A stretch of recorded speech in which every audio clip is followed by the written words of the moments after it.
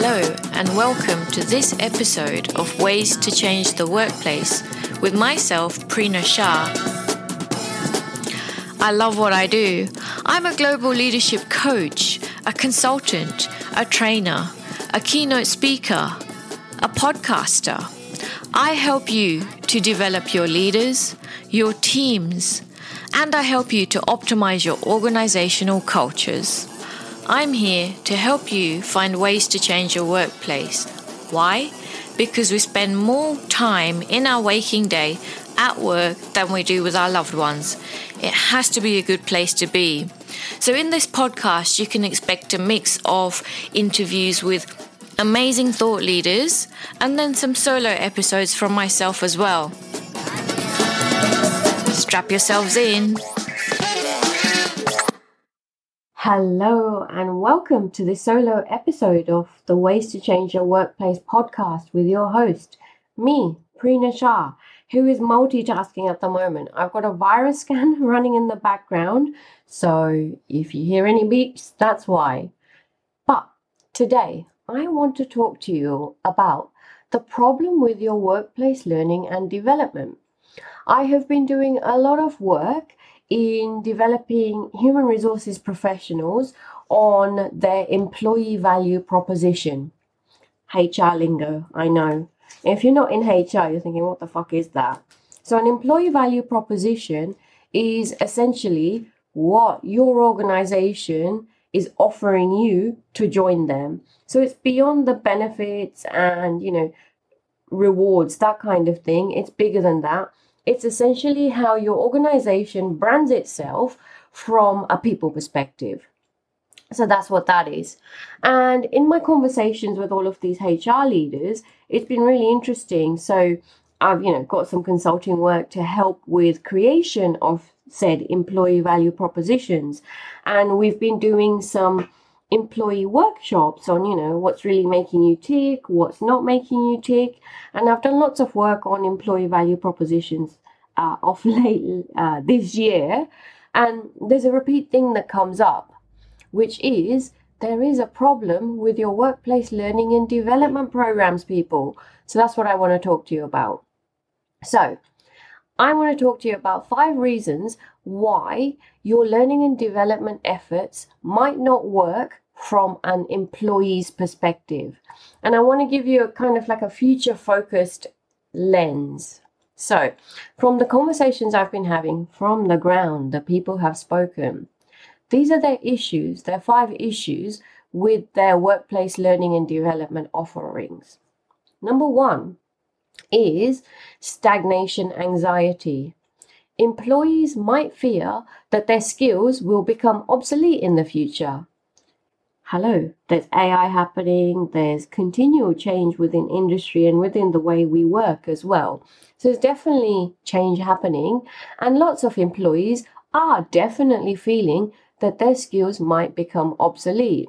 So the stagnation anxiety is in relation to the fact that many of your learning programs don't address emerging trends, technologies, and emerging new ways of working. So you're not getting that from your workplace, and therefore your stagnation anxiety remains unaddressed. Is that the case for you? As you're listening to this, I'd love to hear back from you. Lots of people email me back or contact me on LinkedIn or whatever, but let me know what your thoughts are in relation to what I share with you today. Point number 2 about the issue with your learning and development program from your employee's perspective is that there's a lack of personalization.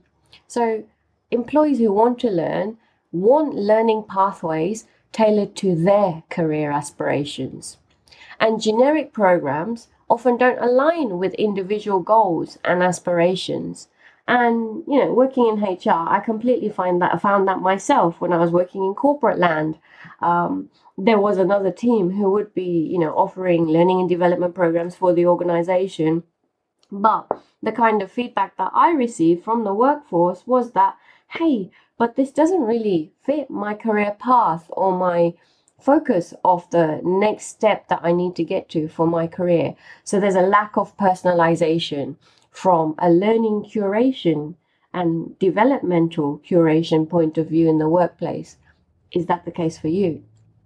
Point number 3 is that there's often a short-term focus. So when learning efforts prioritize immediate skill acquisition over long-term career growth, employees read the bullshit in that, and they feel like they're not being prepared for the future job market. So the short-term focus, yes, from a HR perspective or a business perspective, might be very, very valid in terms of bridging whatever gaps you currently have. However, if those skills that you're teaching people are only for the now and not for their long-term career growth, consider why that is the case. Point number 4. Your learning and development programs, I'm hearing, are often disconnected from real-world application. Now, what does that mean? I'm hearing from yourselves that you appreciate when learning is directly applicable to your job roles. And if it feels disconnected from your daily work, you are seeing it as a waste of time. So let's look at the kind of training that you have here. Let's open this can of worms, hey? There's a lot of compliance training. So in Australia, there's all sorts of training. Emergency management training, manual handling training if you have to, lift heavy things. There's mandatory safety training, which usually is boring as fuck. And then if you work in government, I feel for you because, oh my gosh, there's even so much more compliance and mandatory training that you have to do. Things such as accountable and ethical decision making. If you don't know what that is, and if you've never done that course before, then you're lucky. Don't even go down that rabbit hole. And if you have done the accountable and ethical decision making course, you know what I'm talking about, and you know how painful it is and how disconnected from real world application is. I've gone on a high horse about these kind of compliance courses in the past. If you want to learn more about that, then contact me and we can have a wonderful conversation about that. But the point here is that when courses or when your learning programs are disconnected from real world application, they are often seen as a waste of time by your employees.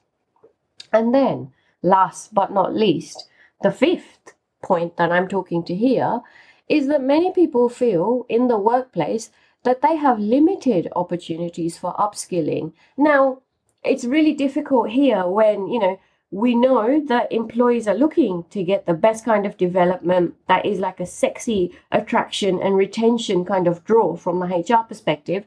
However, I'm hearing from the employee perspective that you have limited opportunities for upskilling. What the hell is that about?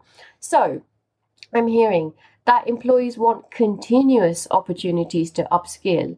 And if learning and development efforts are sporadic, as probably is the case within your workplace, rather than ongoing learning and development programs, you as an employee might feel left behind. Is that the case for you? Let me know. So why is this happening? Which is the other thing that I really wanted to delve deeper into from the employee perspective. So I now have some feedback, lots of feedback from these people that I've been working with on their employee value proposition. And I'm really hearing from the employee's perspective how learning and development teams are really not cutting it at all at this stage. So this is what I'm hearing. From the employee's perspective, they are feeling that learning and development teams often have an obsession with buzzwords. So, your learning and development teams sometimes fall into the trap of chasing the latest learning trends and buzzwords without considering whether these trends are truly beneficial for you, your skill set and your career growth, and your organizational culture. So, if we were to think about buzzwords, let's talk about, unconscious bias training. I think that was overdone during COVID, during the pandemic period, and I don't know if that's still a thing. But you will probably know whatever the buzzwords are in terms of development within your organization. And are those buzzwords created by you, or are they imposed upon you by your learning and development teams? That's the first issue that employees have with learning and development teams. The second issue that employees have with learning and development teams is that they feel that many of the learning and development teams are micromanaging learning pathways. Now, that's Prina lingo. What does that mean? So, employees are feeling that learning and development teams are being overly prescriptive in the learning pathways they create, and that is making employees feel like they're on a conveyor belt. It's making you feel like your creativity and curiosity is stifled, and therefore your development is very much a one-size-fits-all kind of approach, which is what I'm going to next. So point number 3 is that one-size-fits-all approach. Learning and development teams, from the employee's perspective, sometimes they are saying adapt a generic approach, assuming that all employees have the same kind of learning needs.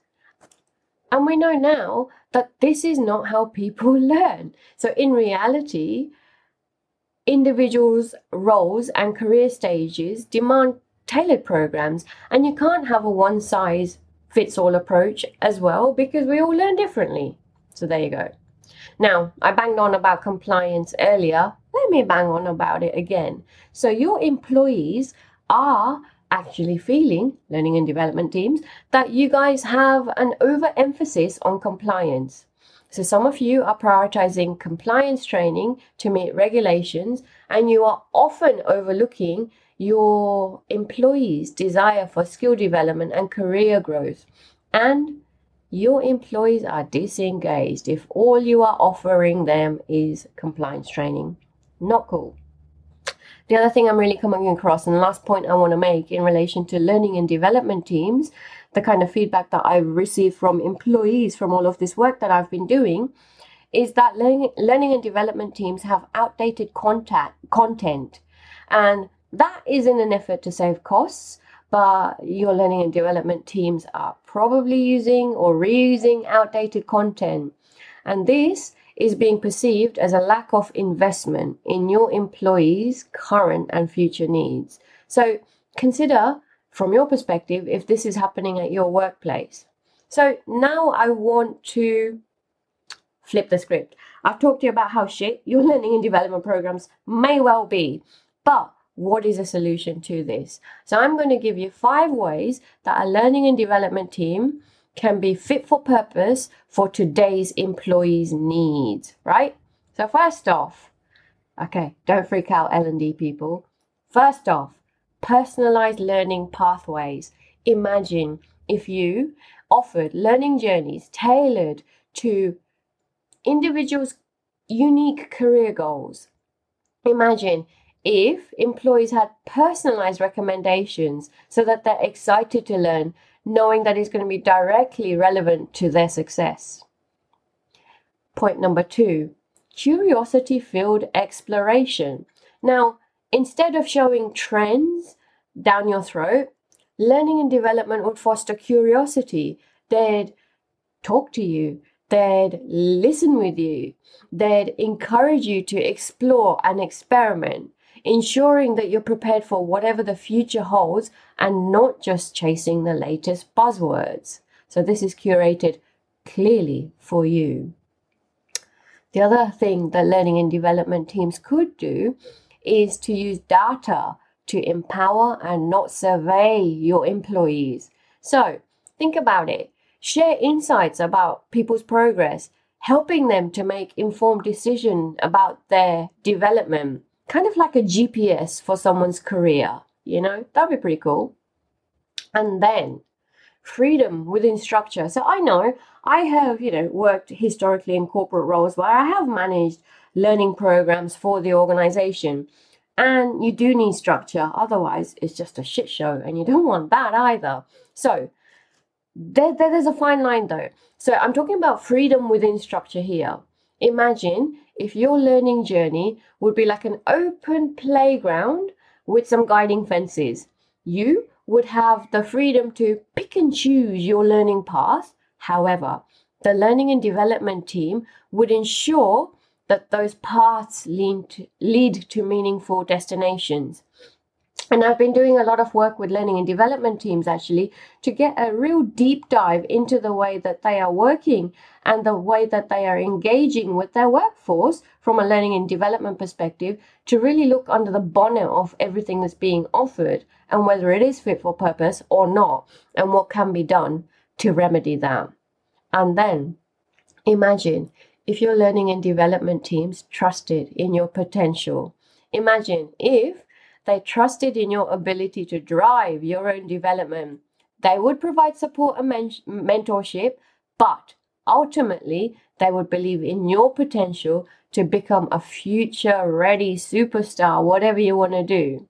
So, with that in mind, one of the things I am doing is creating and offering a future-proof learning blueprint for any organizations or any people and culture teams, or especially learning and development teams who give a shit and who want to really shake things up to create a proper learning culture fit for your organization.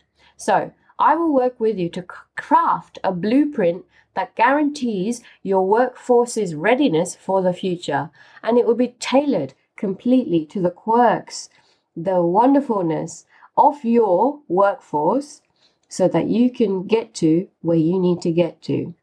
If you want to learn more about it, then my contact details are in the show notes. Let me know. And if you have anything to add in relation to anything that I've mentioned in this podcast today, again, my details are in the show notes. Let me know what you reckon. For now, I wish you well in your learning journey, and I hope that your learning and development teams do bend somewhat.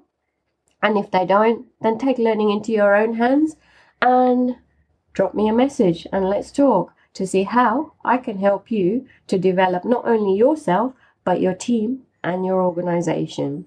Bye for now, and I will see you in the next episode. If you like this episode, check out the show notes and sign up to my newsletter.